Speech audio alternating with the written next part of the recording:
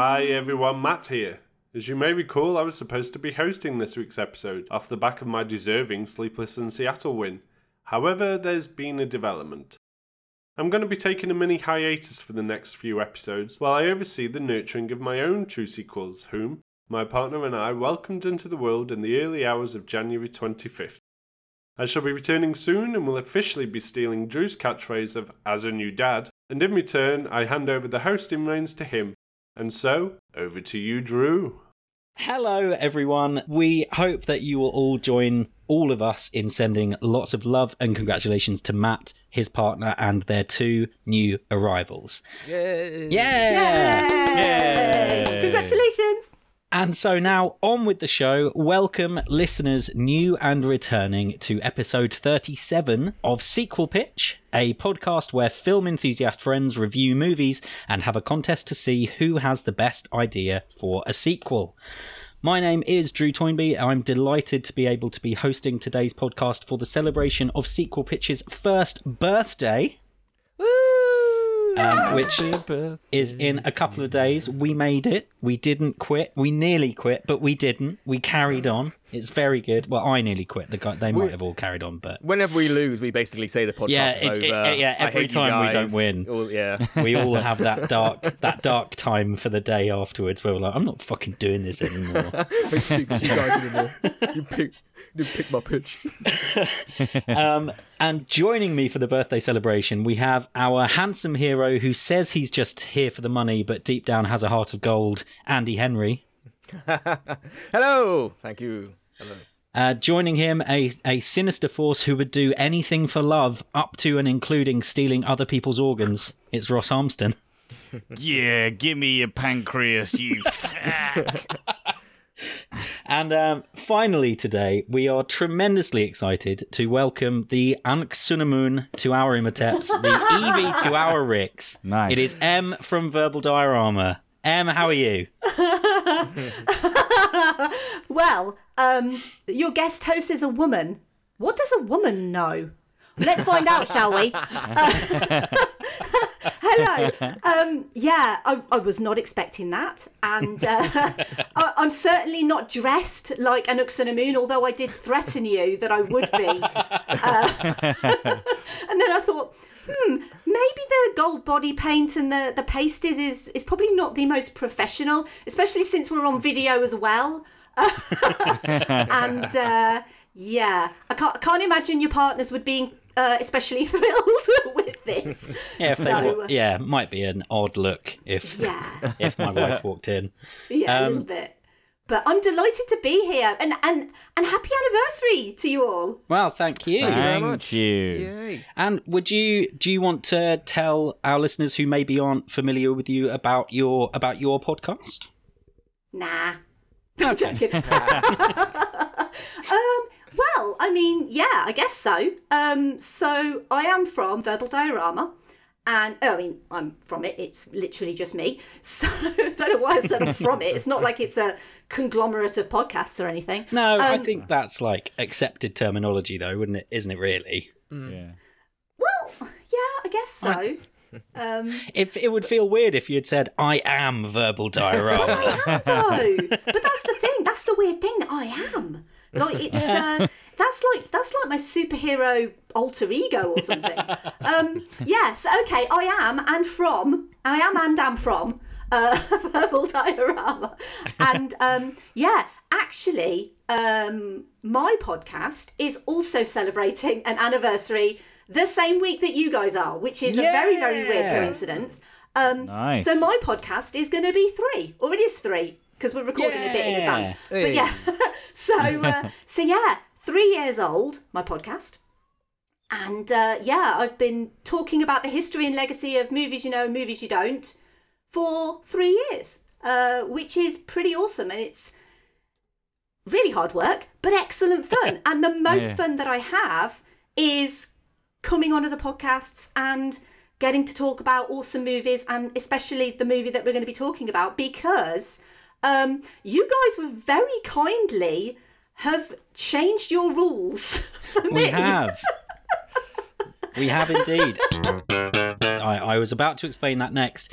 Our primary rule for 36 episodes has been we do movies on this podcast that don't have sequels, but we couldn't not let you do the 1999 action-adventure classic, The Mummy, directed by Stephen Sommers, starring Rachel Weisz, Brendan Fraser, John Hannah, and Arnold Vosloo. Yeah. To be honest, we just didn't want to watch the Tom Cruise one. That's why. Well, There is to be honest, maybe that. Although I did think to myself, maybe they're going to psych me and they're going to be like, I'm going to turn up for this recording, and they're going to be like, right, so now we're going to be talking about a sequel to 2017's The Mummy. And I was just going to go, no, God damn you.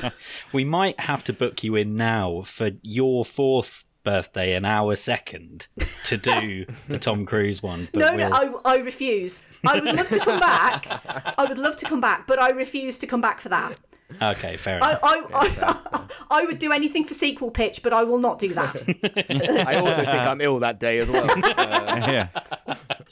Wow, and that's saying something. Andy's the only one of us who hasn't missed an episode of the podcast yet. So it takes Tom Cruise doing a failed shared universe launching movie to get Andy to miss an episode. So before we get into reviewing The Mummy, which we're all going to have lots of thoughts on, we do hopefully, ideally, 60 seconds-ish summary of the plot so that you at home know it for our reviews and for the sequels later on, just in case you haven't seen it. So without further ado, I'm going to start that. Now, in ancient Egypt, the pharaoh discovers a steamy affair that has been going on between his high priest Imhotep and the pharaoh's mistress Anck-su-namun. The lovers immediately murder the pharaoh, and Anck-su-namun kills herself as a distraction, allowing Imhotep to escape, safe in the knowledge that he will be able to bring her back from the dead. But before Imhotep can perform the ritual at the City of the Dead, he is caught by the pharaoh's guards and punished with the most horrific mummification alive ever. He's double secret mummified, and it has the unfortunate side effect that it leaves him able to be revived as an immortal, almost omnipotent creature of pure evil, which definitely won't backfire for anyone ever. Millennia later, Rick O'Connell, played by Brendan Fraser, discovered the City of the Dead fighting in the French Foreign Legion, and he is subsequently hired by bookish but capable Evie, played by Rachel Weisz, to take her and her rascally brother Jonathan, played by John Hannah, back to the city. There, they accidentally raise the mummy, who goes about stealing organs from people to reconstitute himself before stealing Evie away to be his sacrifice to bring back the soul of Anck-su-namun.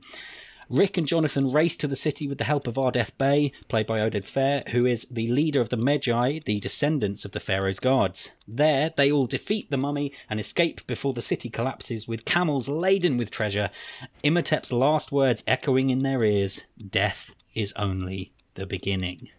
That was a quick sum up. Okay. Yeah, I didn't actually impressed. time it, but I was like, yeah, it's a straightforward movie, you know. Doesn't mean you it's get bad. stuff. It's a couple of chases, a couple of fights. Yeah. At the end. Yeah. So, Fair play. first off, very quickly, I'd quite like to go around and just do high-level thoughts, like, do you like it, do you love it, do you not like it, just so we know which direction everyone's coming from, and then we can get into nitty-gritty bits that we really like. So, lady first, Em, tell us of your affection for this film. Well, sonnets have been written about my affection for this movie. It is my favourite movie. Genuinely, 100%. I always say it's the greatest movie ever made. And I know that a lot of people are like, yeah, but what about The Godfather? And what about Raiders of the Lost Ark? And what about... I'm trying to think of another good one. You know, all of those ones that are in the IMDb top 100 that everyone's like... Yeah, you know the ones that I mean. Emperor's New Groove. That's in top 100. Yeah, to be honest, it probably is. But I genuinely feel like this movie, first of all, I feel like it's underrated to a degree that if you look at the Rotten Tomatoes score for this movie, it's ridiculously low. It's like 62%. No. Really? Really? Wow. Which is probably the most ludicrous thing, and also a really good indication of why Rotten Tomatoes actually sucks. You know, as a review aggregator, But I digress. To me, it's the perfect kind of genre mix. If you look at movies of a mixed genre, this is essentially 5 genres in one, because it's a horror movie and it's an effectively scary horror movie in places. The CG does hold up in a sense of Imhotep himself. I would say it more than holds up, but let's save the in-depth discussion for a... But by the way, you wanted a brief synopsis. I don't come on any podcast to be brief. I'm really sorry. It's a horror movie. It's a romance. It's a comedy. It's an action, and it's an adventure movie. It's got all of these things, and it doesn't slip on any of those. It keeps kind of everything of the highest quality that it can be for each of those genres. And I just think that it's one of those movies that only ever kind of appreciates when you kind of look back, especially in that year, the 1999, and you kind of look at all of these wonderful movies that came out in 1999 and what a year that was for cinema in general. And yes, you could argue, well, The Mummy didn't change cinema, because really it was basically harkening back to those action-adventure movies of the past, the pulp cinema and all of that sort of stuff. And that's kind of the point of it. But it just feels like it kind of came out at the right time. It had the perfect cast. It had a good script. It had everything going for it that it needed, which in many ways and many reasons is why the sequels, plural, that we had didn't seem to kind of match that, because it was so special for its time. And obviously the reason why we're here is we're essentially rewriting The Mummy Returns. Not that I dislike The Mummy Returns. I think The Mummy Returns is decent. I think it does a lot of good stuff, but overall it kind of lacks on some things. It didn't catch the same lightning in the same bottle. No, not at all. But yeah, I adore this movie. I've probably watched this the most out of any movie in the world. So yeah, I think it's really, really special, actually. Okay. Ross, how about you, mate? Yeah, it's all right.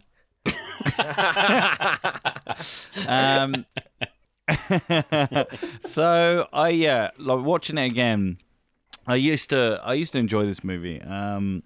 Like Em said, it has got a lot of different genres. I remember it being scary when I watched it at the cinema, I think, or on VHS. I can't really remember where I watched it, but I remember being scared, especially the guy who gets his eyes and his tongue taken out. Then he gets sucked completely dry in that, and he's just there as a little husk.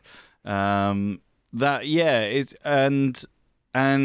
also the CGI and like the stuff that they did, because I watch a lot of Corridor Crew. Like I was going to bring them up later. And learning about actually the techniques that they used during filming for the CGI and stuff was really actually like quite forward at the time of 1999.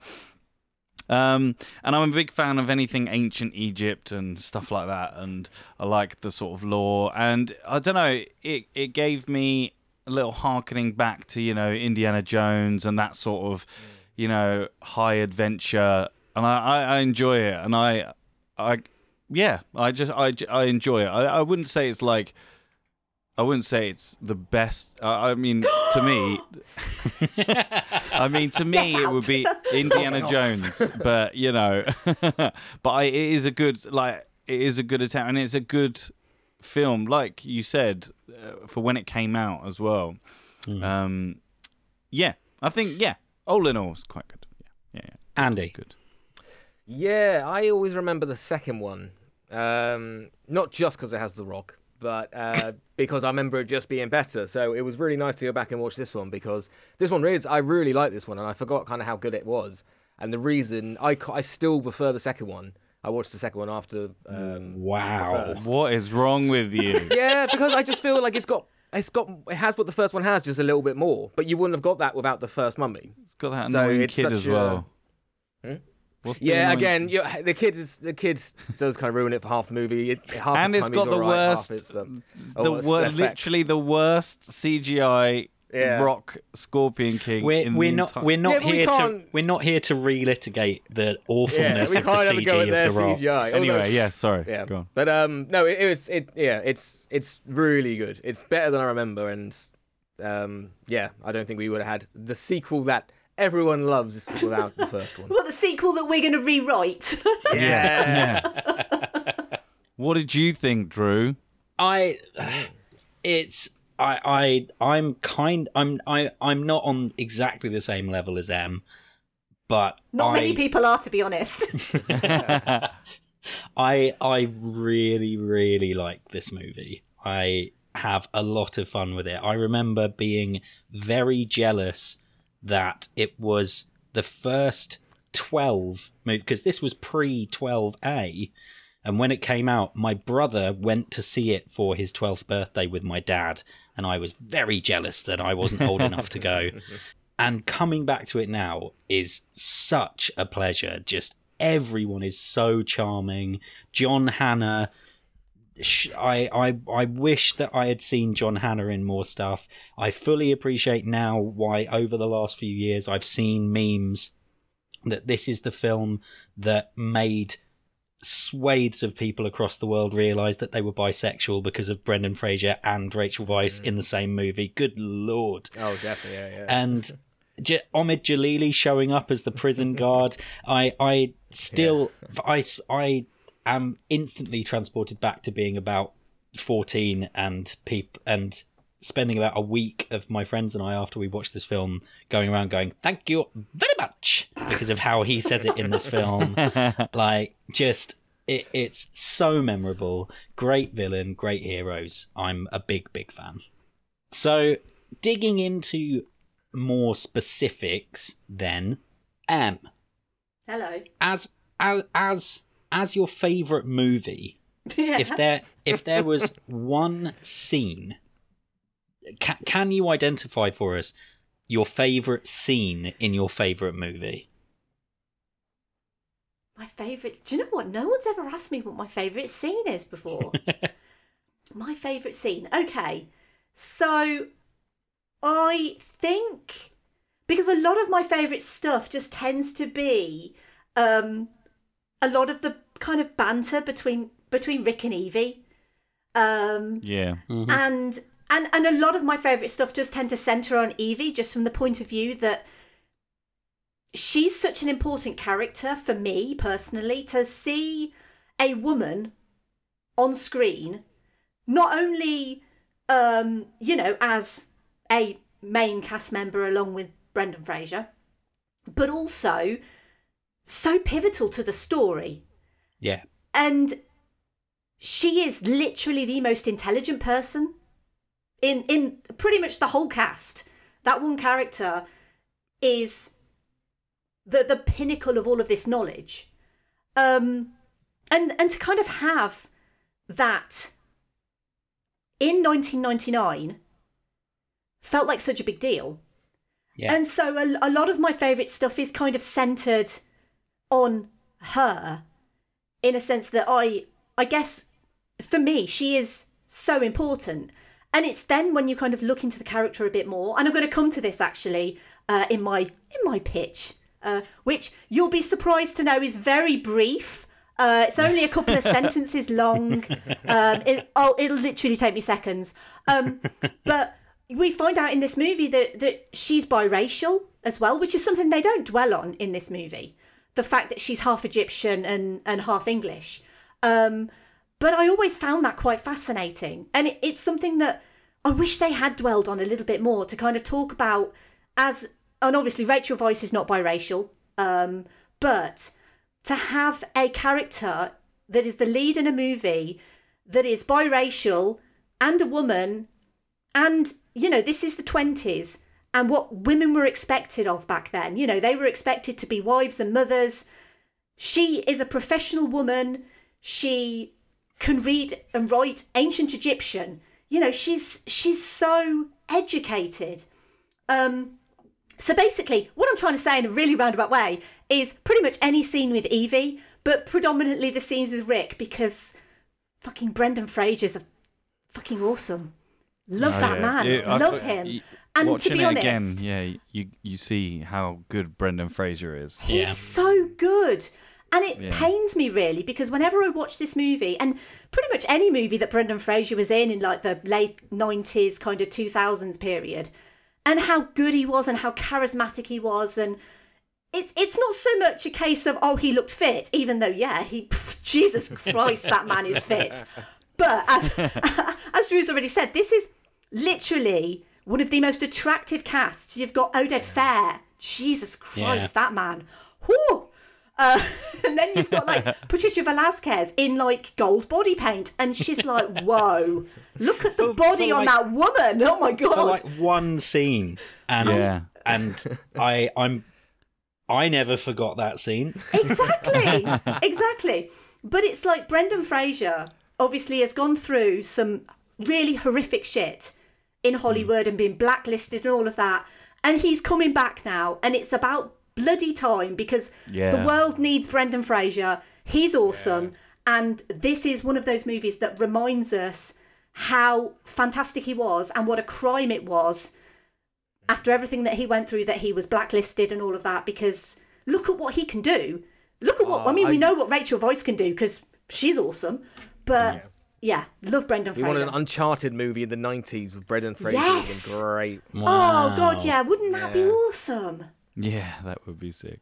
Ross, I'd Yes. like to ask you the same. Is there one particular part of this film that stands out to you above all else? I think for me, weirdly, talking about it earlier, it's the practical, like the effects that they used. They're very memorable. Like especially when Brendan Fraser at the beginning comes across the sand bit, with the sand, the face in the sand, with the face in the sand, and also the sandstorm as well. That's really good. And also, again, I really like Brendan Fraser. He's like the best. Like I feel his quips and things that he says in the movie really funny, and he's got a lot of heart and charisma in this movie as well. And it really carries it. I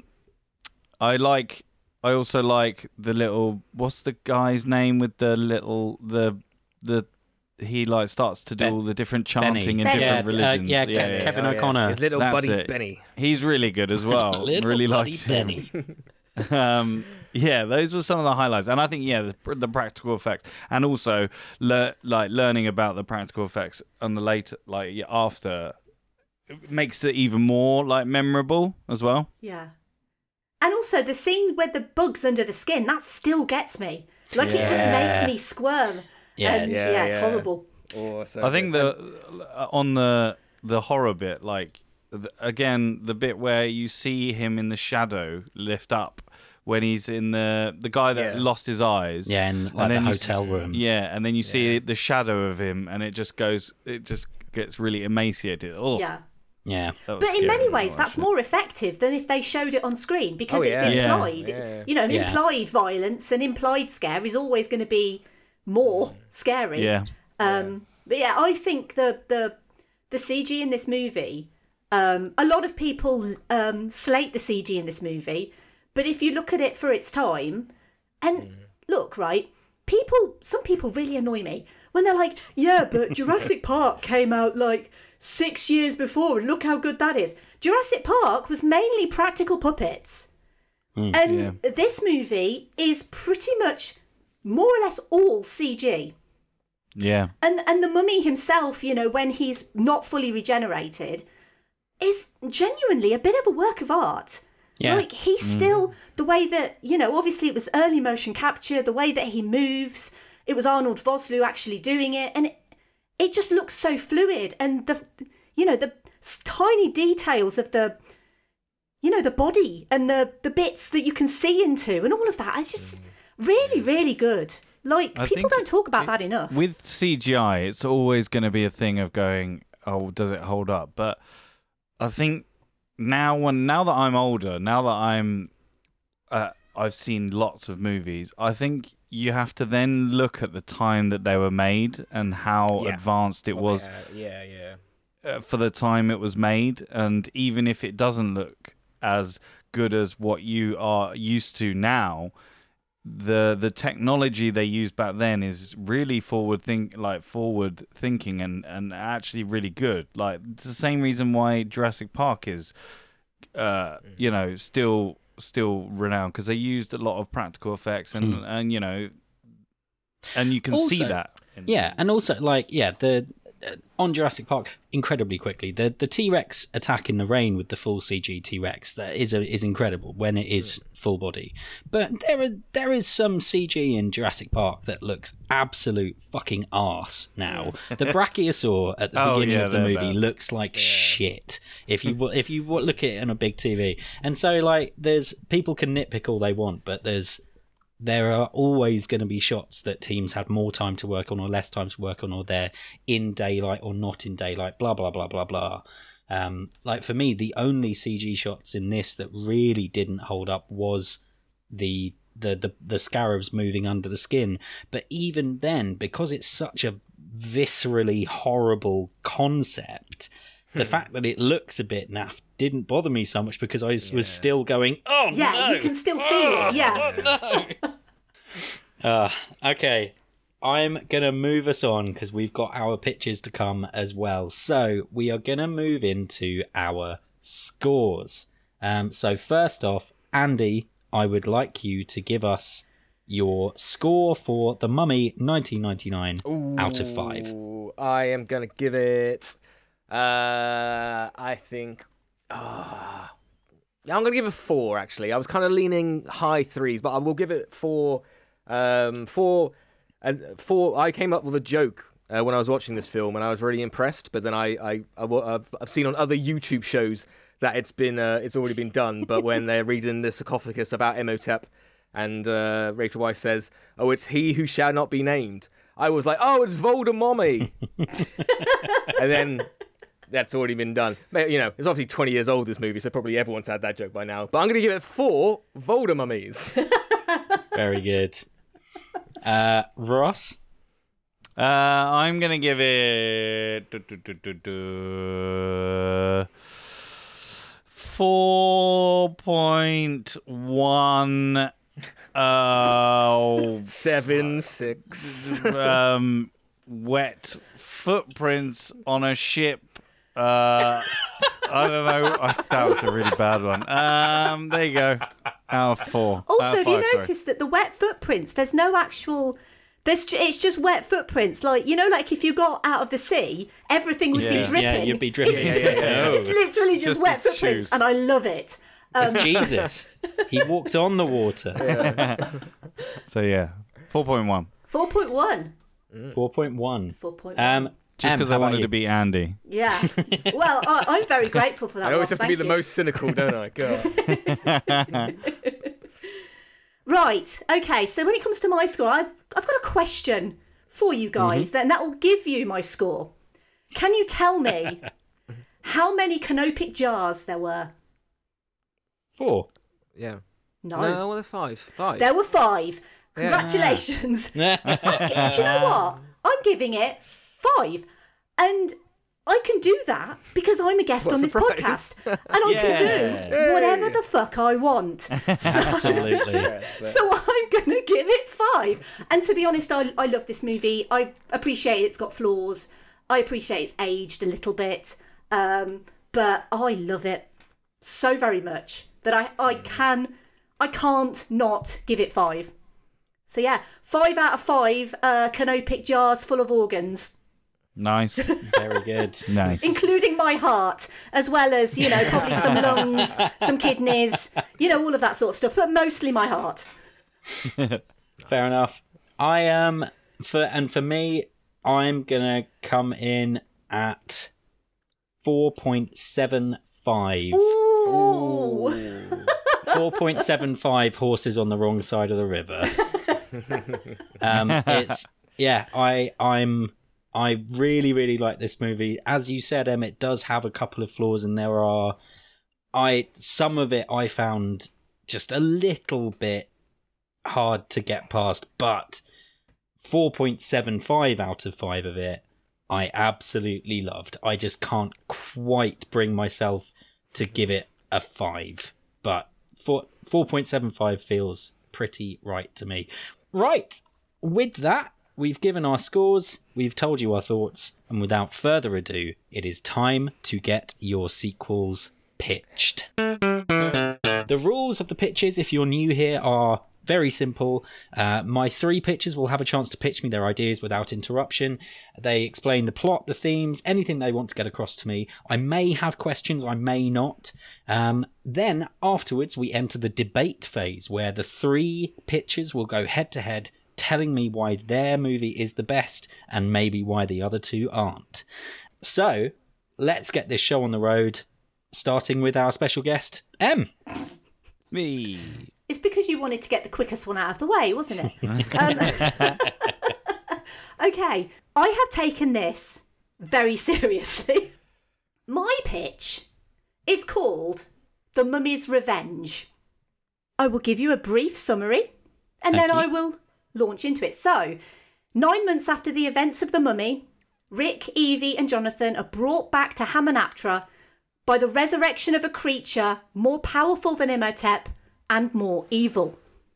Okay. So, we're going to start with a pre-credits scene.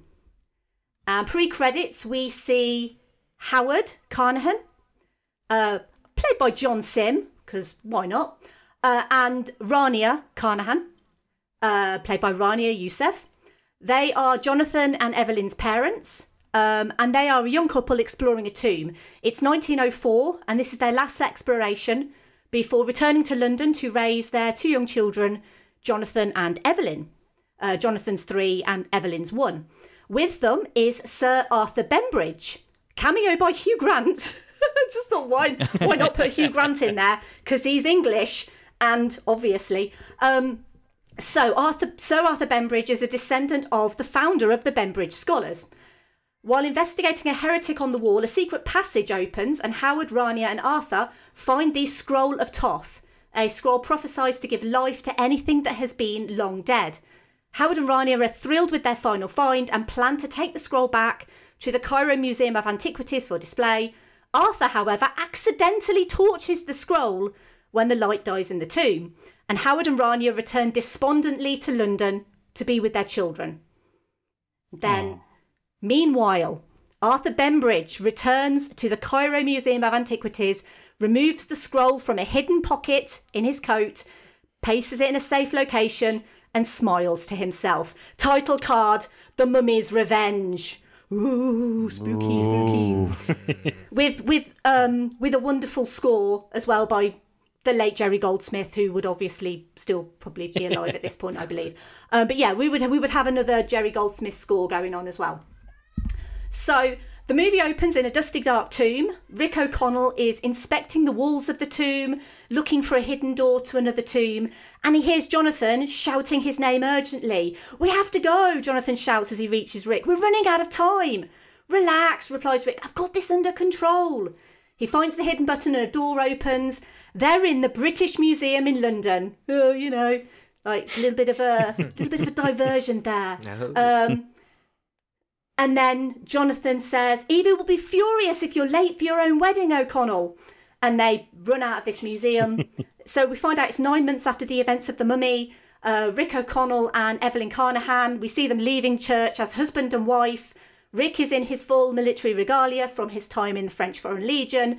And Evelyn is wearing her mother's wedding dress. It was gifted to her on her 18th birthday. It is a bejewelled Egyptian silk dress with like lace and pearls. It's very beautiful. So they've had family travel over. So the O'Connell family have come from America, and Evelyn's wealthy Egyptian aunt and cousins. The aunt is called Dahlia, and cousins Mahmoud and Samir. Her brother Jonathan gives her away, and it's the only point in the movie where he's not a bumbling buffoon, because this is Jonathan Carnahan. And he says, "You look lovely, old mum. Mummy and daddy would be so proud." And it's all really sweet and nice. So at the reception, Evelyn is congratulated by Lady Helen Bembridge Grosvenor. This is played by Kate Beckinsale. Strong name. I know. Well, there's a reason why it's Lady Helen Bembridge Grosvenor. So she is the only daughter of Arthur Bembridge, who you'll remember was Hugh Grant. So Arthur Bembridge passed away the year before, and Helen is a former school friend of Evie, and she's recently married George Grosvenor, the 7th Earl of Guildford, played by Paul Bettany, because obviously.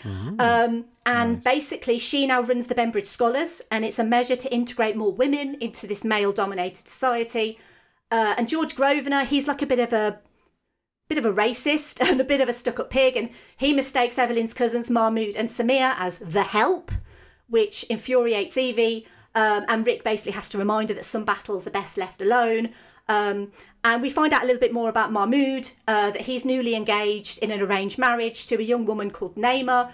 And he has this conversation with Evie, and he basically says, I don't want to be in an arranged marriage. I'm only doing it to please my mother, and all of that sort of stuff. So it just kind of touches on like arranged marriages and stuff like that. A few days after the wedding, Rick and Evie are honeymooning in Egypt. They've basically gone back because Evie's got family in Egypt, so they go back with Aunt Dahlia, Mahmoud and Samir. And they receive a visit in Cairo from their friend Ardeth Bey, congratulating them on their marriage and warning them that a group of men have been searching the wreckage of Hamunaptra, presumably to find Imhotep's remains and or the Book of Amun-Ra. These people left empty-handed, but Ardeth thinks they'll be back. Rick agrees to go back to Hamunaptra with Ardeth to help the Magi.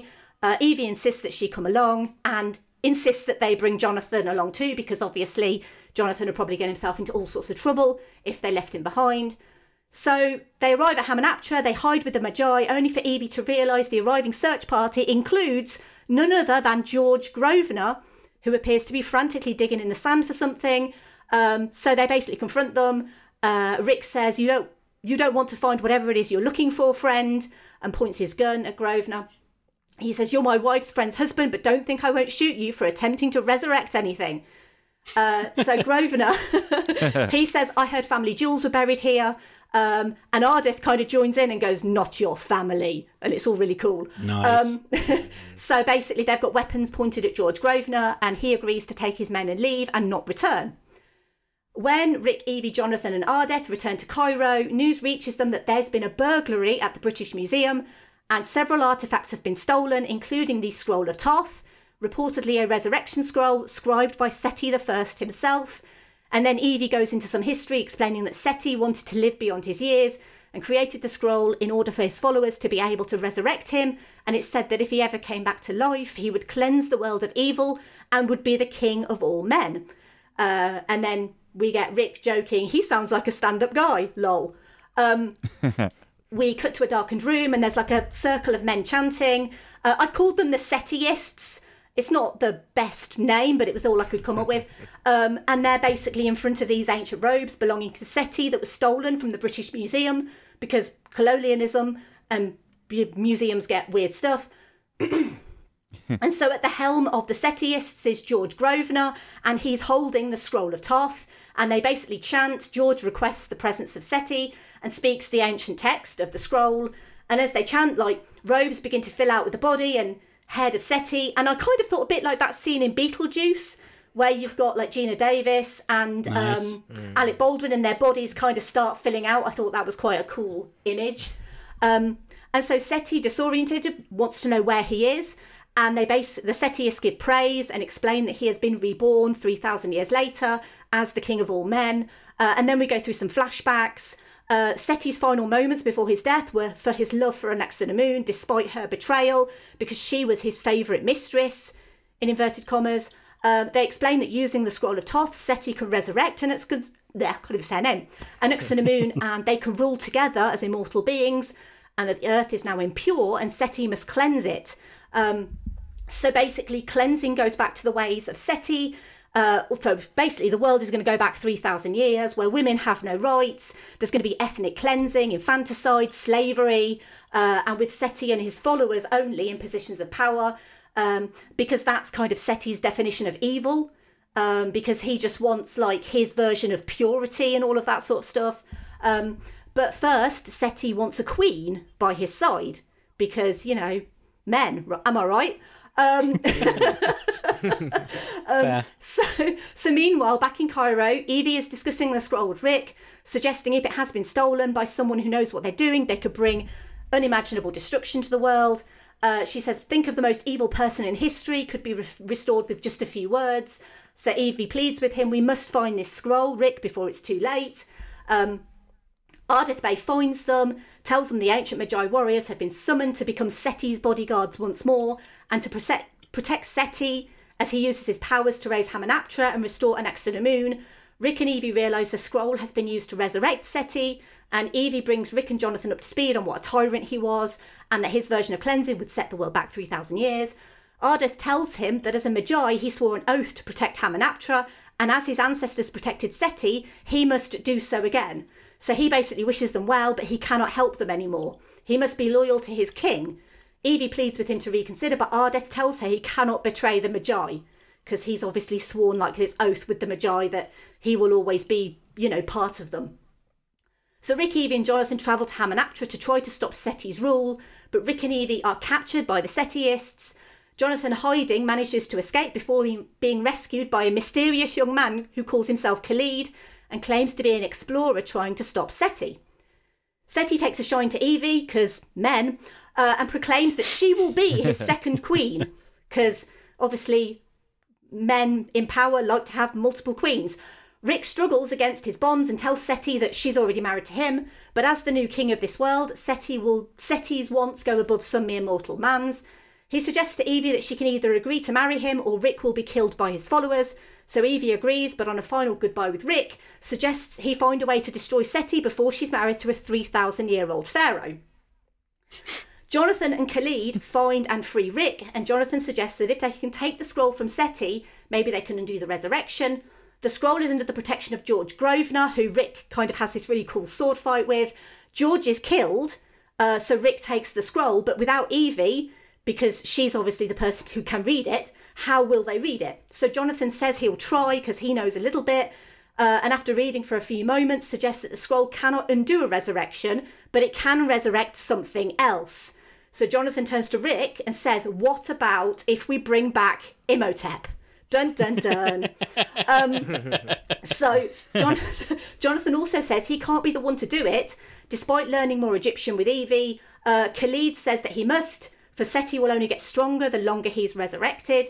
Suddenly the Seteists attack and Rick and Khalid must hold them off, while Jonathan attempts to recite the scroll.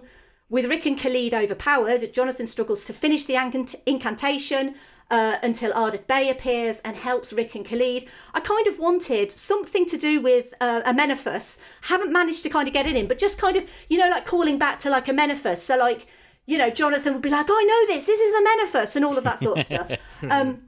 So it's basically like this huge battle. So Ardeth Bay appears and ends up helping Rick and Khalid. And they're like, what are you doing? You told us that you couldn't be here to help. And basically Ardeth Bay's like, I don't like the Pharaoh's idea for world domination. Like, I just want to fight this dude.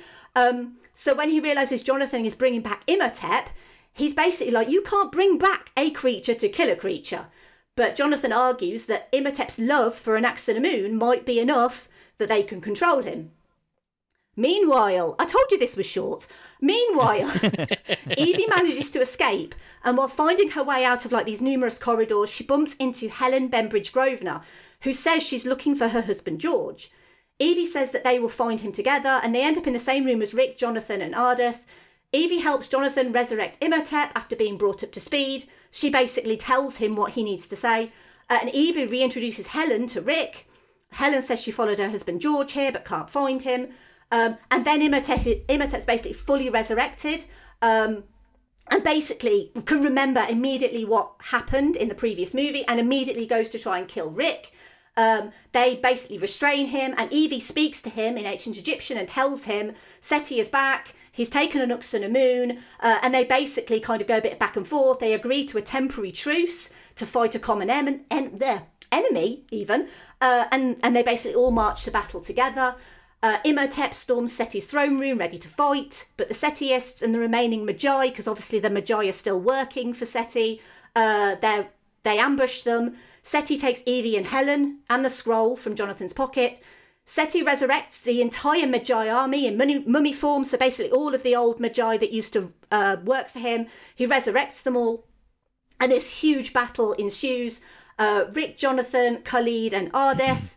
And so basically at this point, I was kind of like, well, they need some others on their side. So I was like, Ardeth's going to persuade like his Magi to kind of turn to the other side and basically say, look, you don't want to work for Seti, you want to kind of stop Seti's rule and all of that stuff. So they're going to come back to the good guys' side to fight the mummy Magi. And Imhotep fights Seti, so they're going to be having like some battle between like Seti and Imhotep. And it's a subtitled discussion because obviously they're talking in like ancient Egyptian, where Seti blames Imhotep for touching and corrupting Anck-su-namun, and Imhotep suggesting that she was nothing but Seti's slave. And then Seti's like, you were my high priest, my most trusted advisor. How could you do this? And Imhotep's like, yeah, but I actually loved her unlike you because she was just your prize, etc., etc. So it's a really vicious fight, but it's basically just hammering the point home that they both love this woman, but like Imhotep's love is like really pure, and like Seti's love was just like she was just like his possession. So, and then the wounded but not dead George Grosvenor reappears, and he's like aghast at all the death and destruction, and he shouts to his wife Helen, "This is what you wanted?" ? Dun dun dun. Because oh no, Helen was actually behind this the whole time. Very good. So Helen starts this huge monologue, because she's the bad guy, she has to have a monologue, about how her father wanted her to be a modern woman, but all she wanted was to return to a world where men were the breadwinners and the women were subservient and all of that stuff. Like, she basically wants to go full on back. She doesn't want to be a modern woman. She just wants to be like a little wifey at home. And Evie questions how a woman brought up with every comfort should want such a regressive lifestyle.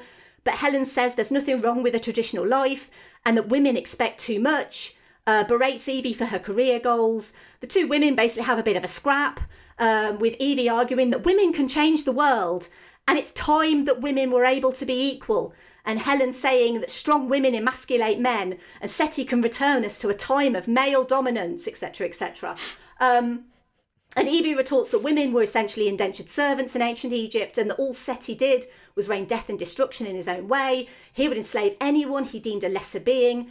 Helen admits that she was the mastermind behind George summoning Seti, bewildered Anck-su-namun, because Anck-su-namun's basically not really been doing much at this point in time, to be honest, because she doesn't really understand what's going on. She doesn't understand the language because they're speaking English, and Evie tells her in Egyptian she means to enslave more women like you.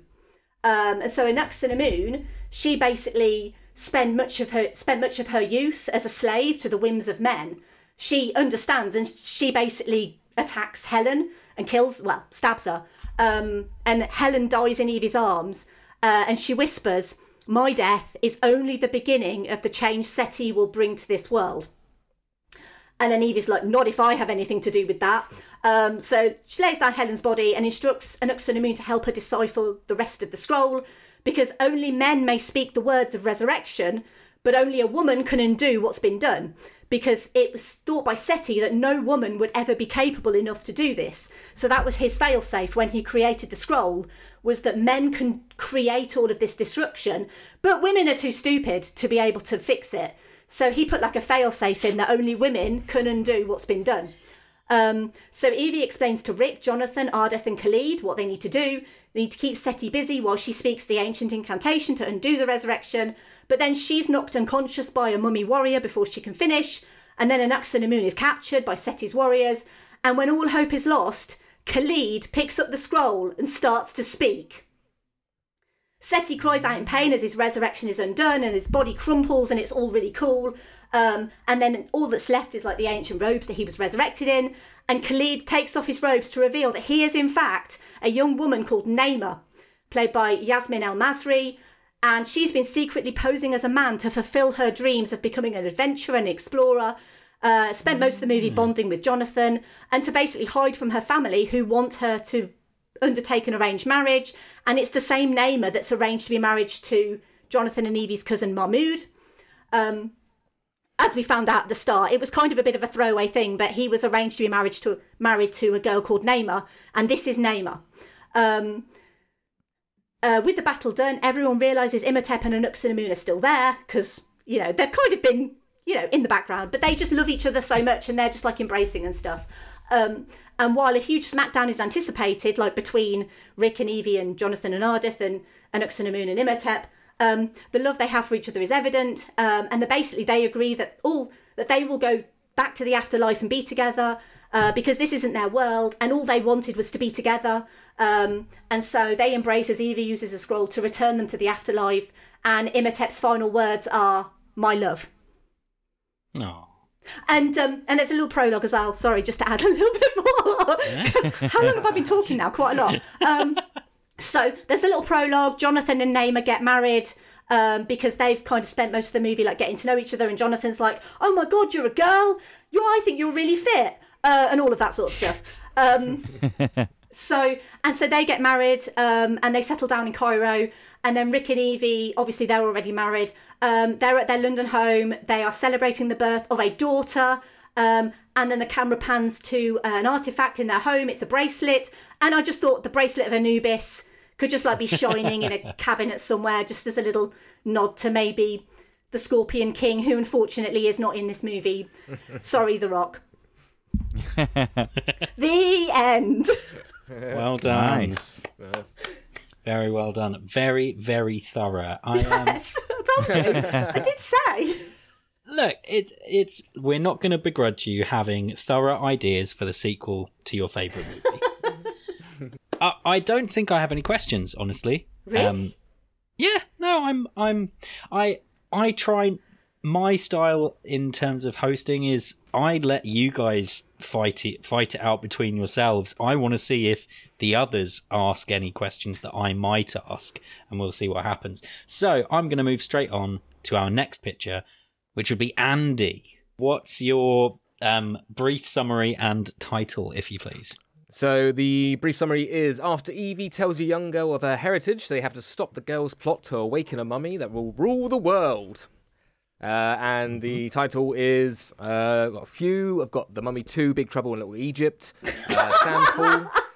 Sandfall, like Skyfall, but it's in the desert, so it's Sandfall. Pack with another one of these block rocking beats. You won't get that until you realise the bad guy is called Pack. So take a pick. Okay, great. So we open on Pharaoh Pack, who, just to annoy M, is going to be The Rock. A greedy pharaoh who wants more power. He finds this kind of cursed or like kind of slightly magic book that will give him godlike power. And he tries to perform a ritual, but his guards rise up and stop him. They mummify him and curse his body. We then go into what would be present time. I'm thinking, what was the first one? I can't remember when the first one came out. Oh, no, it's about 3 years after the first one, I would say, anyway. We meet Evie working in the library that she now owns. She's speaking to Rick about their wedding plans tomorrow. Joanna, her assistant, a typical wet blanket doormat character, kind of enters and knocks over an ancient vase. Evie calms her down by showing Joanna a book that she's been reading, showing that the vase belonged to an ancient pharaoh called Pack. And Evie found out that Joanna is a long-lost relative, or long-distance relative of the pharaoh. So Joanna actually owns the vase, so she shouldn't be that mad or upset. Evie then gives Joanna the books on her family, and that night Joanna starts reading the books and realises that some are diaries, and she soon learns of Pack's goal for godlike power. And this curse would affect everyone in the pharaoh's bloodline. She tries to read on, but she can't decipher some of the code, so Joanna vows to get revenge on the world for bullying her by performing the ritual that will awaken the pharaoh so he can finish the curse and they can rule the world as gods together. The next day at the wedding, we see Jonathan, Rick's best man, flirting with some of Evie's bridesmaids. Rick scolds him, and we learn Jonathan is living with and off of Rick and Evie in their house. At the same time, Joanna is scavenging around caves, or, it's Egypt, so under the pyramids, for items that she needs for her ritual. She gets caught by the Magi, who realise what she's trying to do. The Magi are probably like just protectors of Egypt and the unknown at this point now. When Ardith questions her, she says she'll only speak to one person. And just before Rick and Evie say "I do" in the church, Ardith comes crashing in and says he needs Evie. Rick goes along for protection, and Jonathan just kind of tags along. While questioning her, Joanna tricks Evie into reading a curse from Pack's diary, possessing the Magi, everyone except Ardith, of course, and a fight breaks out. Evie says she's been reading about some ancient Egyptian martial arts, and that's why she knows how to fight now. The building starts crumbling to the floor, and they all have to run out to survive. The cave is full of dust, and Joanna tells the Magi to kidnap Evie, but they kidnap Jonathan by mistake. Ardith says Joanna is going to the resting place of the Pharaoh, and they all head there. They have to make up time, so they go see one of Rick's old friends, Bounty, an inventor. I'm thinking he'd be played by Danny Pudi, who's going to be about 21, I think 22 at this point. And he's an inventor, and he's kind of invented 2 like super-powered rocket cars that run off sand or something. I don't know, but they're rocket cars. As they drive basically towards the resting place of the Pharaoh, Evie and Rick get in a fight talking about kids. Evie wants them, but now Rick is undecided, saying he already feels like they live with a kid, Jonathan. At the Pharaoh's resting place, Joanna realizes they kidnapped the wrong person, but she knows Jonathan and then threatens him to read the curse that will bring the Pharaoh back because she can't. He brings the Pharaoh back to life, and Pac says he needs 3 items for his god curse. Joanna has 2, but says one of the Magi destroyed one of the items when they first found her. Pac then kills the Magi out of anger and to show his dominance, and says that they must go to the palace and find his secret room. Jonathan starts moaning, and Pac kind of like punches him or punishes him. He tells Joanna to torture Jonathan with a curse, but she quickly starts to feel bad and stops, saying they need him to read what she can't. Pac sees the rocket cars, quote-unquote rocket cars, fast approaching and performs a curse that creates giant sand creatures that start attacking the car. The problem is when the heroes chop off an arm or a leg or a head, another one just grows out of the sand body, so it's, unbeatable enemies. Big action scene involving the sand creatures, maybe walls. They have to drive in mazes or ramps, depending on the density of the sand. Pharaoh tries to get Joanna involved, but she starts to doubt what she's done. Pharaoh then punches Joanna, which leads to Joanna and Jonathan starting to bond. One of the creatures grabs Evie, and Pac creates a sand tornado, which blows the heroes back into the horizon. The baddies leave for the palace, while Rick gets mad at Jonathan, telling him that he's a child who needs protecting. This is also where we can learn maybe Rick is scared about being a dad. They have to find their way back to the palace, and if we want to go for an easy route, we can just have Bounty kind of fix up some of the cars, maybe from 2 cars into 1 car. I kind of want to go more down. They find an old Magi, maybe Ardif's mentor or father, that kind of help him get back to the palace. But at the palace, Pac tells Joanna that they need to find his hidden room to perform a ritual on Evie that will basically kill her and turn her into a baby machine, just popping out god babies. Pac uses a curse that brings either...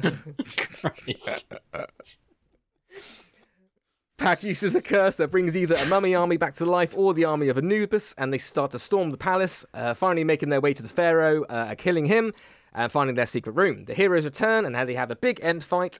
Pac tells Joanna to perform the ritual on Evie, but she can't do it. Pac says Joanna has proven she's too weak to rule the world, and he tries to kill her, but Jonathan saves her just in time.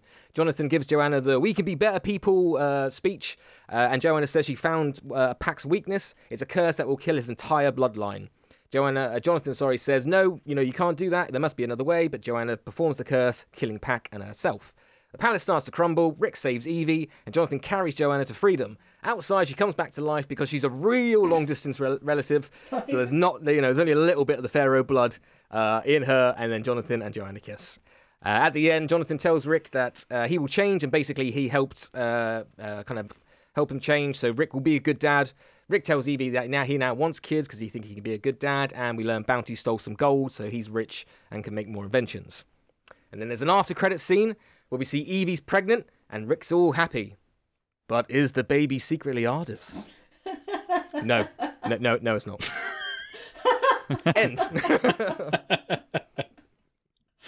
Okay, very good. And no. Okay, yeah, I'm going to continue without questions. Thank you, Andy. That was, very good. I'm going to move swiftly on to Like the baby popping machine, did you? Oh, yeah,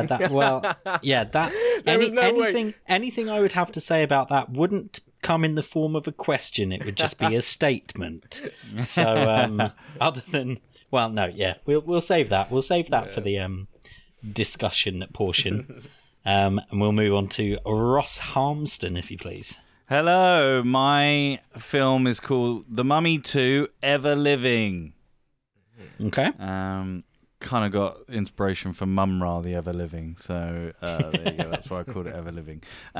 We open the movie and we get a quick history lesson in ancient Egypt about what happens in the afterlife in ancient Egyptian culture. It's narrated by Ardith Bey, much like the first one in the beginning of the first movie. Then we get a scene with Imhotep's soul in the underworld with Anubis. going through various mythological things. But he knows when he gets to the god Osiris that his soul will be damned, so he escapes.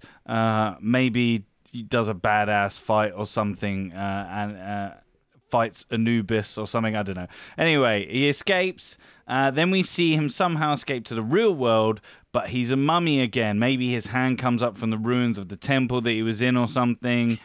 And then we see the words 1943 on screen, 20 years later after the events of the first movie. We cut to a military camp outside Cairo in Egypt. We see Egyptian soldiers doing various training exercises. And who is leading them? It's Brendan Fraser as Rick O'Connell helping out the army because it's the Second World War. We learn that he's helping fight the Germans out of Egypt. He could be like a general or something, I don't know. Anyway, he looks... at the time, realised he's late for his wife's unveiling of a new artifact at the Cairo Museum. So he races maybe on a bike, and and we can see the city of Cairo. At the museum, we see Evelyn is now the museum curator, and she's unveiling some new archaeological shiz. And her brother is there, Jonathan. He's now a teacher in the school or something, and they have some bants. She starts unveiling, and Rick turns up, maybe smashes an old pot trying to sneak in. Anyway, they end up going for dinner. Rick wants Evelyn to get out of Cairo as he's worried about the German invasion and wants her and the baby to be safe. That's right, they have a kid. But he's not an annoying one from the actual second movie. She says that they have so much new archaeological stuff to find that her team are discovering and that she wants to stay. He admits defeat. Cut to the mummy doing some dialogue or something to the blazing sun, talking to the gods. This is like, some exposition, saying that he will become a god himself by finding the Book of Thoth. I didn't steal it from you, Em. Mine was a scroll. Yeah, so I've got the full book. So mine was just a page ripped out of your book. The book. He wants to find the Book of Thoth and control the very gods themselves. He travels to Cairo, maybe sucking some juices out of some people or something along the way. Anyway, before the O'Connells leave for work, they are approached by Ardith after a catch-up. He tells them he senses something is wrong, and the feeling he hasn't had for 20 years, and fears it's the mummy Imhotep. They downplay it, but Rick agrees to go with him. They go to the place where Imhotep was defeated. He says goodbye to Evelyn and says he'll be back in the morning, and they travel out to the ruins at night. They eventually get there, find that there's something big has burst out from the sand and left a message written in the sand. Maybe you could do the similar sort of like skull face thing in the sand, but there's like a message written, and it says, "Only death is the beginning." They follow the tracks and find some sucked out dead bodies. All the juices have been sucked out of them. They both say, "He's back." Then Rick says, "Evelyn." And then they race back through the night to get back to the museum. We then see the mummy sucking some more people off. Sucking some people out. You said that earlier on, and I kept everything about it. Everything to say that. This movie's taking a turn that I was not expecting. Is this like some mummy porn version or something? Yeah. So, the mummy sucks some people, and now he's looking more human. He goes to the museum that Evelyn works at. Maybe he sees an advert on the, somewhere of the new artifact that has been unveiled at the museum, and he recognizes it as something that may locate the Book of Thoth. Evelyn and Jonathan, who's there as well, try to fight off the mummy, but Jonathan is killed. And there's some awesome cat and mouse things around the museum with Evelyn and the mummy, proper horror style. So I want it like a proper cat and mouse thing where she has to hide in the dark and stuff. Anyway, she's saved at the last minute by Rick. Imhotep escapes. They give chase along the way with dialogue. With learning what his plan must be. Evelyn discovers that the item that was stolen, and then we insert a 15-minute car chase or a chase through Cairo. Big Nathan Drake-like set pieces. They lose the chase, but Evelyn is awesome, and she manages to find the location of where the artifact goes. They rush there. There's a scene of Imhotep putting. There's a scene of Imhotep finding the location of the book by using this artifact, and he finds that it's deep beneath the River Nile. The gang turn up. There's a fight. The mummy uses some locusts or other mummies or whatever to help him. He rushes off. After the location of the book, there's another chase scene. They follow Imhotep to an underwater cavern system in the Nile. Core water scene. They get to the penultimate bit. They find a huge underground temple for the Book of Thoth. Imhotep is about to read an Uber control line thing, but is stopped by the gang. There's another fight. Leads out of the temple onto the sands of Cairo. And maybe he creates some loads of mythical Egyptian beasts or something, I don't know, to fight the O'Connells, maybe even the Scorpion King. Oh, who knows? Anyway, Evelyn gets the book, reads the Uber control line herself, becomes able to control the gods themselves. She calls Osiris to judge Imhotep down on the ground. Imhotep is vaporized by Osiris because he's got an evil heart, and he is devoured by the crocodile hippopotamus dog thing that is actually in Greek mythology Egyptian mythology that kills people who aren't worthy enough to go into the afterlife. Anyway, Evelyn gives the god the book, and the god disappears, and they all laugh off and ride off into the sunset at the end. They all laugh while riding it. That was such a great day. Well, it was for the people who got sucked off by the mummy. I mean, that was a great day for them. Multiple people across Smiles Egypt. to their face. Just a straight line across the desert. Are you sure it should be called the mummy, or should it be called the daddy? The daddy. Wait. Okay, all right. Thank you all. Again, no questions either for you, Ross. So, with that, we'll move into the debate phase. For the listeners out there, quick reminder first off, and thank you to Em for giving us this piece of feedback, which I am now integrating for the first time into the podcast. Oh, really? First, we had cool. Em's pitch, which was The Mummy's Revenge, where Rick and Evie get married, the Pharaoh from the first movie comes back, and Brendan Fraser has a sword fight with Paul Bettany. Yes. We have Andy's pitch, where there's going to be a wedding, but it gets interrupted, and a woman descended from an evil pharaoh tries to turn Evie into a god baby machine. Good sum up. And we had Ross's pitch, The Mummy Ever Living, where World War II General Rick and museum curator Evie get Imhotep vaporized by God. And meanwhile, the mummy is sucking off lots of people. Because that's the porn version. Indeed. With that, I open the floor to you guys. I'm not going to let this go on for too long, but it's all yours. Tell me why yours is the best, or why the others maybe aren't as good. You should pick mine because I use Egyptian mythology, which is, and then I, skew it a little bit. I do a little bit of revengey story. I kill off one of the main characters, and that it means business because that's the problem about the other one. There was no death. You shouldn't pick Andy's because he literally his thing is about a baby machine. It's a bit weird. M's. You're going to pick M, so I'm just going to say between mine and Andy's, you should pick mine. Can I just ask, Ross, is your pitch sponsored by Uber? because you mentioned Uber several times, and I'm just wondering, is this like some agreement with Uber, like a porn version of like an Uber ride or something, or like how did that come about? Again, so. I meant.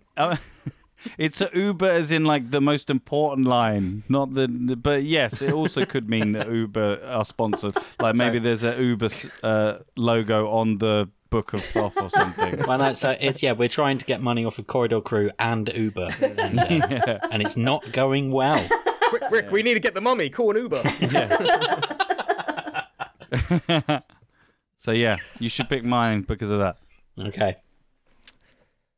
Go on, Andy. Go on. See if you can try. I feel I deliver a family-friendly sequel that kind of builds on the builds on the it's family friendly. Yes, sorry, my mum's not sucking off every other guy. You will be my baby making machine. Kill off Jonathan. Like, this is a family PG film. We like that character. You can't kill him off. I was waiting for you to bring him back to life at the end. There was in the first film, loads of people got sucked off. Loads of people, and some guy lost his eyeballs, and you're saying that I can't kill off Jonathan? What the fuck?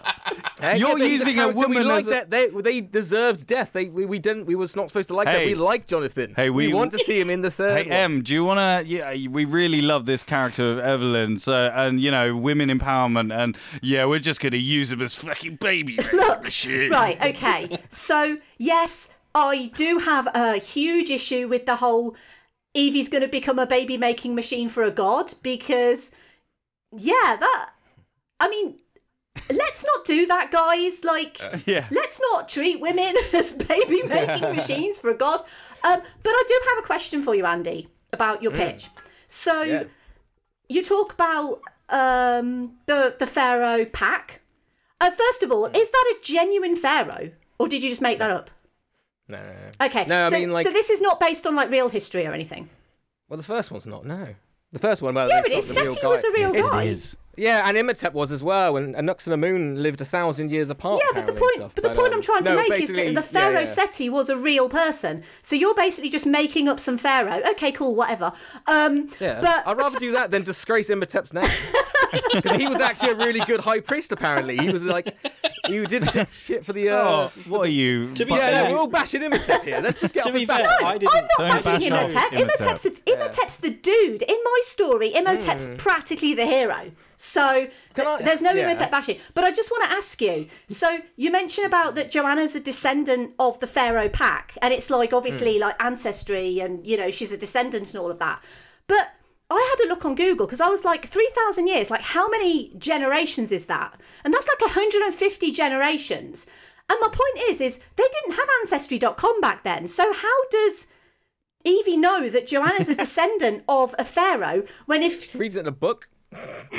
Oh, yeah. But that's like 150 generations. Come on, we could go on little bits in your pitch about little bits. What's his mummy just comes back to life as well? Like, when did this happen? So spicy. I'm just asking. No, what do you mean he just comes back? You could he easily escapes just say... the underworld in mine. He escapes the underworld. That's what do you mean how? What? I bring you the pitch. I don't have to. No, we need to know how. If he's such a big part of your he escapes the. But we need to know how. Bring in some ancient Egyptian. That's a really good point, because you need a way of escaping. He has a fight with Anubis, and then he gets his soul back to his body because I've already fucking done the research, you little dweeb. Yes, I did the little research, and I know that when a person dies, their soul gets separated from their body, and they have to go through with Anubis, the half-dog thing, through all these weird creatures and shit, and they have to go all the way to Osiris, and when they're with Osiris, they put their heart on a little scale with a feather on the other side, and if it's lighter than a feather, then they go to the afterlife. If it's heavier, then they get devoured by a dog, crocodile, fucking hippopotamus creature. Yeah, but that still doesn't explain how. Yeah, but how does he get out? Come back at the start? Yeah, I bring you the bitch. I don't bring you the squid. I want to ask Em. So Imhotep comes back in yours. Yeah. He doesn't know. It's the same. Does he have his powers? Technically, yes. Because if he had his powers, why, even though he's in love with Anck-su-namun at the end, why wouldn't he just kill Rick, who he still hates, if he has his powers? Because love is stronger than hate. Redemption. No, but if he's got his power, like, why would he just be like, oh, I'm going to go back to the undead world where I've got no power? Because his love for Anck-su-namun. Because the point of the first movie isn't that, Imhotep's like some heartless beast who just wants to take over the world. That's his curse that's doing that. It's not him. He's basically been cursed because of his love for this woman. So my point is it's not that Imhotep's the bad guy. He's literally just in love with this girl, and he's been in love with her for 3,000 years. And all he wants is to be with her. So when it comes to the end, and he could have the opportunity to kill Rick, who's basically been like, fighting him and, historically and all of that, and caused him quite a lot of shit. But all he sees is the opportunity to be with his one true love in the afterlife forever. And so he chooses that. Redemption, though, for their character when he hasn't, say, earned. As I say, he's got his love back. He's got all this power. Why would he just suddenly peace out? He'd just be like, right, I'm gonna go back to my first plan and take over the world. Yeah, but that's not the point of the first movie. The point of the first movie in the first movie, he's not trying to take over the world. He's trying to resurrect. Oh yeah, no, but now he can take over the world. Exactly. Yeah. So it's a culmination of that. So if you've seen the first movie and then you watch my version of the second movie, then it's basically just a dude who just really, really loves a girl, and their love goes beyond and then they're time both and everything. resurrected, and then they both kill themselves. But the first one he wanted to resurrect. No, they go to the afterlife. Yeah. So they go to the afterlife to be together. Why am I helping him, actually? I shouldn't be helping him. I'm like speaking for Imhotep as well. I'm like, Imhotep wouldn't want that. No, I'm just like, why would he? My question is, why would he want to go back to the afterlife when he could stay alive and still be powerful? Which obviously, because that's not important to him. But... Because his love is more important, and Anck-su-namun is more important.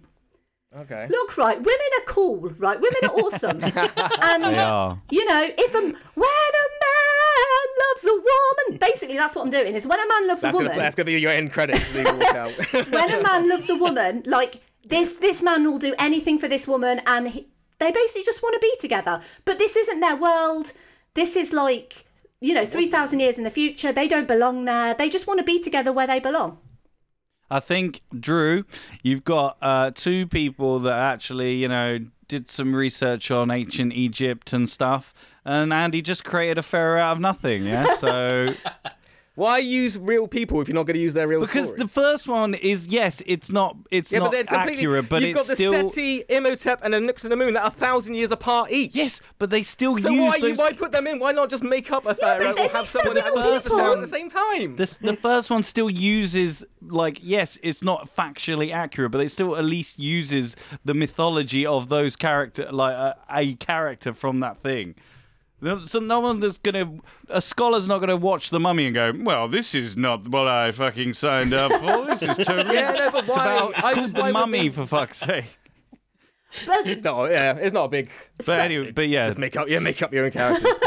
I would just like to kind of bookend this by saying that, Drew, you should choose my pitch, because I have actually not only put some thought into Egyptian mythology, I've also tried to integrate existing things that we know, like Rick and Evie's relationship, also Evie and Jonathan's Egyptian heritage. I've added some bits about pressures to marry, racism of white people just being racist towards people with brown skin. And it's a story as well, and I don't know if anyone picked up on this, but it actually takes homage from the 1932 original. So Helen Grosvenor was the Evelyn character in that movie. So I've made her Helen Bembridge Grosvenor. The Scroll of Thoth is also in that movie, and I've brought it into this. Obviously, the original movie had the Bembridge scholars, and I've tried to integrate the Bembridge scholars as they currently are and try to say, they want to become modernised, but actually... this woman at the helm, she actually doesn't want any of that, because there are some women out there who don't want, feminism, and they don't want modern women. They do want to go back. And fair play to them. Whatever they want is cool, whatever. But I just kind of really like the idea of having a 1920s setting and kind of exploring what it was like to be a woman at that time, what it was like to be a person of colour at that time. In addition to why you should pick mine, Howard Carnahan, Howard Carnahan is canonically the name of the father as well. I did make up the mother's name and the Egyptian family, but I kind of really like the idea of investigating a bit more of that Egyptian heritage, as well as like arranged marriage storyline. I'm just trying to think of reasons why you should pick me. Also wanted to call back to Seti being kind of the ultimate villain of the first movie, because he was the one who enslaved Anck-su-namun, treated her as property, and just to basically have that character be the bad guy and be like a massive misogynist, as well as really kind of underestimating women, believing them to be lesser beings. And like I said, I just like the idea of Rick and Evie and everyone just teaming up with an Imhotep at the end. And the whole idea with the Mummy's Revenge is that this is Imhotep finally getting to have his revenge against his former master and to free the woman he loves. Because as I said, ultimately he was just a boy in love with a girl. And that's why you should pick mine. Okay. All right. I'm gonna jump in there because we're steaming towards the 90-minute mark. Right. Okay. Thank you all. That was heated. I loved it. It was great. I have thoughts on all of them, positive and negative. What I think there is. Well, first off, I need to think about: am I movie producer Drew now in 2022? Making these movies with digitally de-aged people, are we making these movies in this world where we've had all of the sequels and we're ignoring them like the Halloween remake, or are we going back to 2002 and are we doing it then? Well, that was my idea, was that it was going to be, well, mine specifically, because obviously it's set 9 months after, so that was my idea, was to do it back then. Yeah, absolutely. I'm saying more for the rules that I'm setting myself for giving points. Okay, am I thinking of this as, do I need to worry about how much budget we'd need to put into digitally de-aging Brendan Fraser and Rachel Weisz, etc., or am I not going to worry about that? I'm not going to worry about that because we didn't set that before. I was a little bit disappointed that there was I mainly because the pitch that I was going to bring was going to involve Rick and Evie being a bit older, and there may have been some time travel, and exactly. Mine's in 20 years later. It's okay. Let's just M's one. M's one.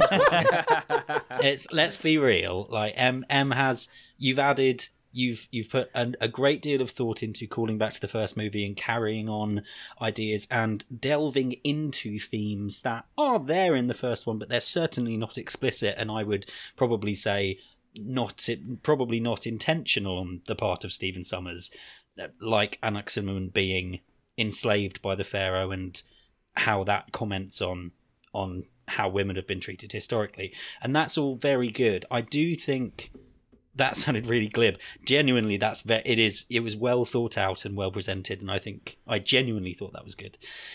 I think an argument that neither of the guys made, that has been made on this podcast before, is the first one doesn't have anything like that, and does it necessarily need it? And I could have seen that argument being made, but I'm always the one fighting against it, saying there's nothing there should never be a problem with a sequel elevating and trying to say or do more than the previous one. Just to give the other guys some props, Andy, I liked that you gave Rick an arc. Like I like that he was worried about becoming a dad and had that journey, and that he did it through Jonathan. I can see a lot of comedy in there. I like the idea of I like the threat of the baddie, whether or not people have a problem with the fact that he's not a real pharaoh. I personally don't mind too much, but there we go. Ross, your research was incredibly admirable. The idea of the cat and mouse horror scene in the museum, I thought was genuinely cool. But yeah, congratulations. I mean, this is so unexpected. I mean, I just didn't see this coming. No, I'm joking. No, I mean, I did genuinely come here to win, but I was fully expecting to have two pitches, like two excellent pitches to go up against. And honestly, There are bits of both of your pitches that I really genuinely love. And also, one of the things that I wanted to mention at the start, because I did actually ask Drew this when we were obviously arranging this, because I believe this is obviously a momentous episode just generally because it's your anniversary episode. And how awesome is this to have like The Mummy as your anniversary episode? That is awesome. Oh, yeah. But Drew actually informed me that I was your first female guest. Yeah, which, You are. it's true. I mean, bring on the representation. Taking on the sausage fest. Please. And, yeah, no, this has been super fun. I mean, obviously, Well- you know, the fact that I've won is really cool, and I'm going to be dining on this for a long time. In fact, every single time you speak to me on Twitter, I'm going to be asking you to refer to me as, you know, sequel pitch champion or queen of sequel pitch or something. You know, we can agree terms. But yeah, genuinely, both of your pitches were great, and I'm actually, I know you haven't got yours, Drew, but I'd quite like to read yours as well, to be honest. I mean, yeah, mine is currently like one paragraph, but it would have been Jessica Henwick in modern day Cool.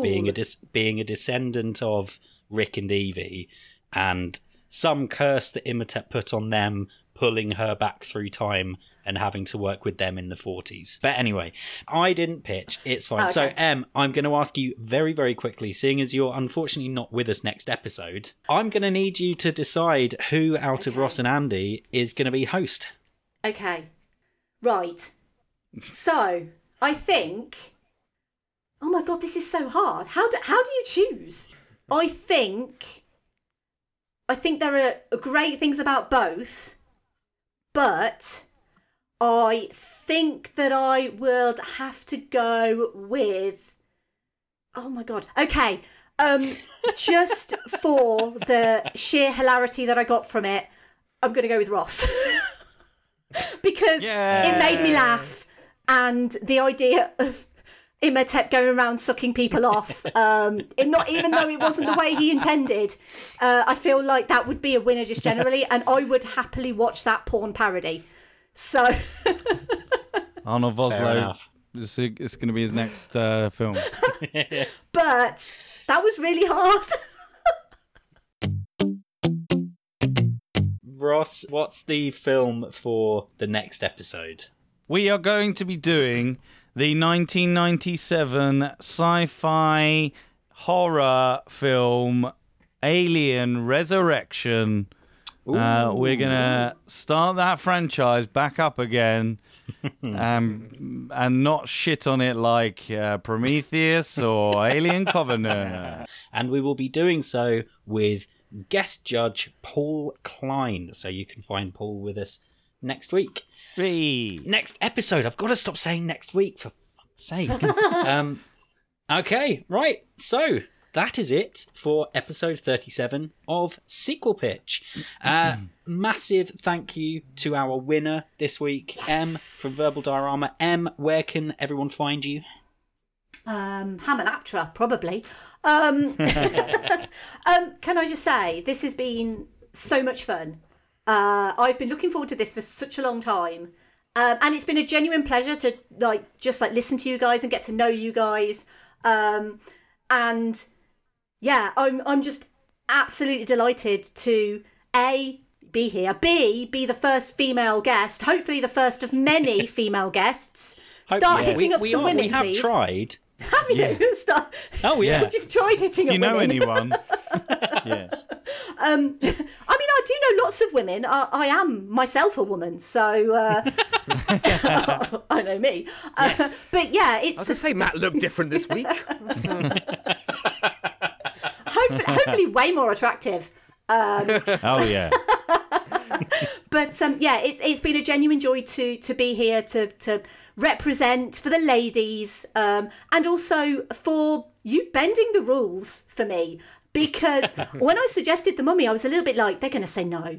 This is not what they do. They're going to say no, or they're going to suggest the 2017 version, or Tomb of the Dragon Emperor, and I'd have said no to both of those, to be honest. But I'm so grateful that you bent your rules for me, and I'm a little bit honoured actually as well. So yeah, thank you so much for letting me come on. Can I say that I'm coming back? Is that allowed? Oh yeah, absolutely. Yeah. Oh, cool. Got to defend your crown now. So, yeah. Yes, well, we have spoken about me coming back already, even before we did this.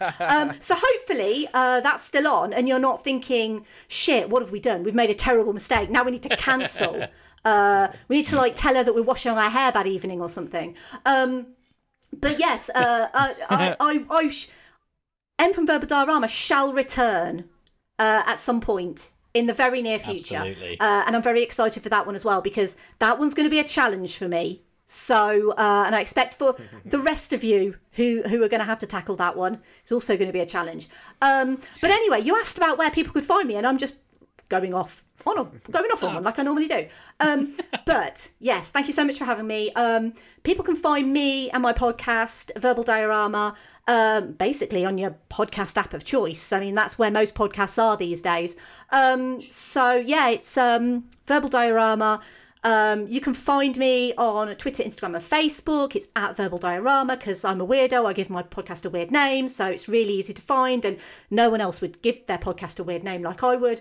Verbaldiorama.com is the website. And yeah, if you like the history and legacy of movies, then come and check me out.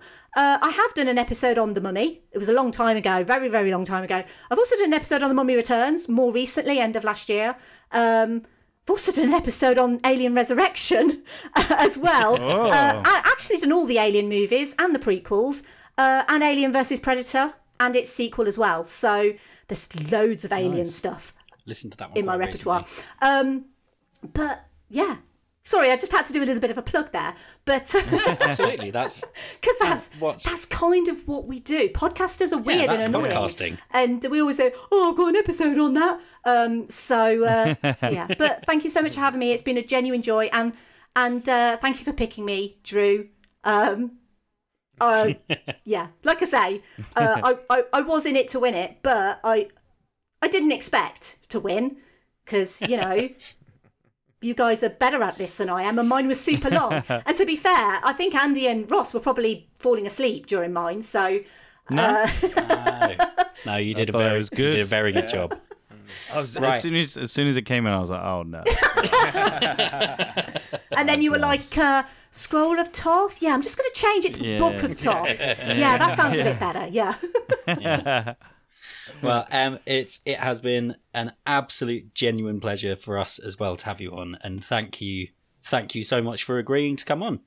And we will see you very, very soon. So it is goodbye from M. Oh, bye. Sorry, I thought we were carrying on for a little bit. Are we finishing? Oh, okay. Bye. Yeah, pretty much. It's goodbye from next week's host and admirable runner-up number 1, Ross Harmston. Goodbye, Anaxunamun. It's goodbye from admirable runner-up number 2, Andy Henry. Goodbye, and see you next episode. And it is goodbye from me. Find us by searching Sequel Pitch wherever you find social media and in your podcast app of choice. Or tell your friends to do that, because you already did that. You're here. And we will see you next time. Bye. Patience is a virtue.